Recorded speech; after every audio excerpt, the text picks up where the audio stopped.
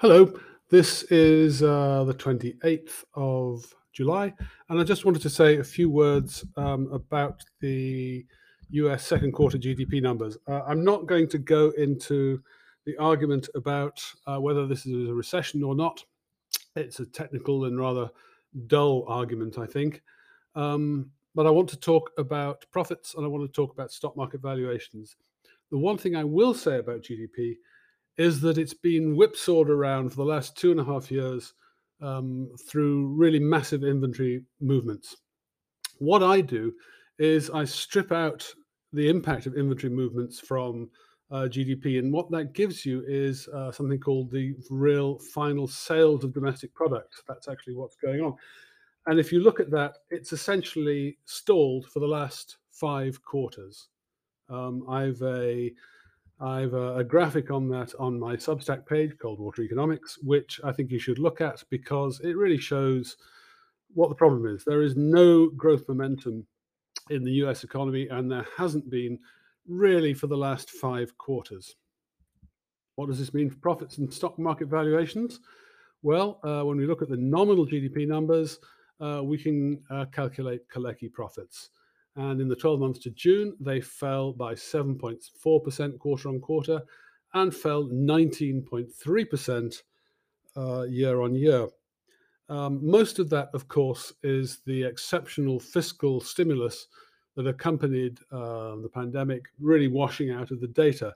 However, there's more than that going on, because if you look at profits as a percentage of GDP, these fell by 2.3 percentage points quarter on quarter and 8.3 percentage points year on year to 23.4%. And that is the lowest profits to GDP result we've had since the first quarter of 2016. In other words, yes, you do have a reversion to normality, but then you've also got something going on as well. In other words, there are negative factors also kicking in. If we look at those Kalecki profits in more details, there are only 4 elements: net investment, net household sector dissavings, net public sector dissavings, and net exports. 3 are contributors. The largest contributor is the net dissavings of the household sector, which accounted for 57.4% of the total in the 12 months to June. These, however, are slowing. They're really kind of not doing very much. They were up about 95 billion quarter on quarter, up about 75 billion year on year. I mean, there's growth there, but I think that we're probably maxing out the credit card at this right now. Second largest contributor is net exports, 43% of profits. This is now stalling quite clearly in the second quarter. It rose only 26.6 billion quarter on quarter. And of course, you've got the collapse in the housing sector. And actually, if you look at real annualized drop in residential investment, it was down 14% in the second quarter. So this portion of Kalecki profits is going to continue to weaken fast. Obviously, yes, you've got this reversion back to normality of the government deficit spending, and that's obviously the biggest driver in changes in profits. Back in the first quarter of 2021, it peaked at 49.4% of profits, and that proportion has now collapsed to just about 18%.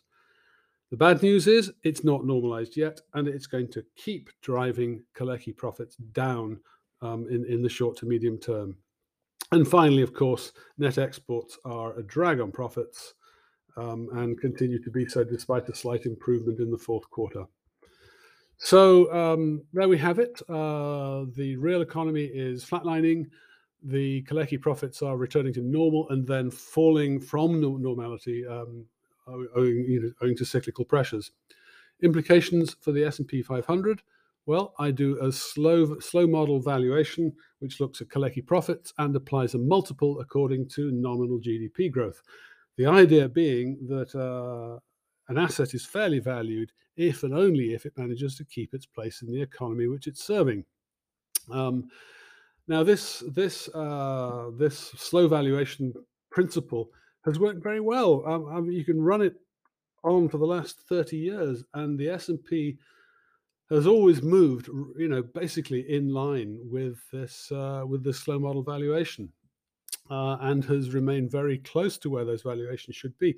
And I should obviously say that there's no question of overfitting here, or, and literally, I do this from first principles. I can't overfit. I would do if I could, but I can't. It's just genuinely the idea works. Today, the S&P is just over 4,000, and it remains somewhat overvalued.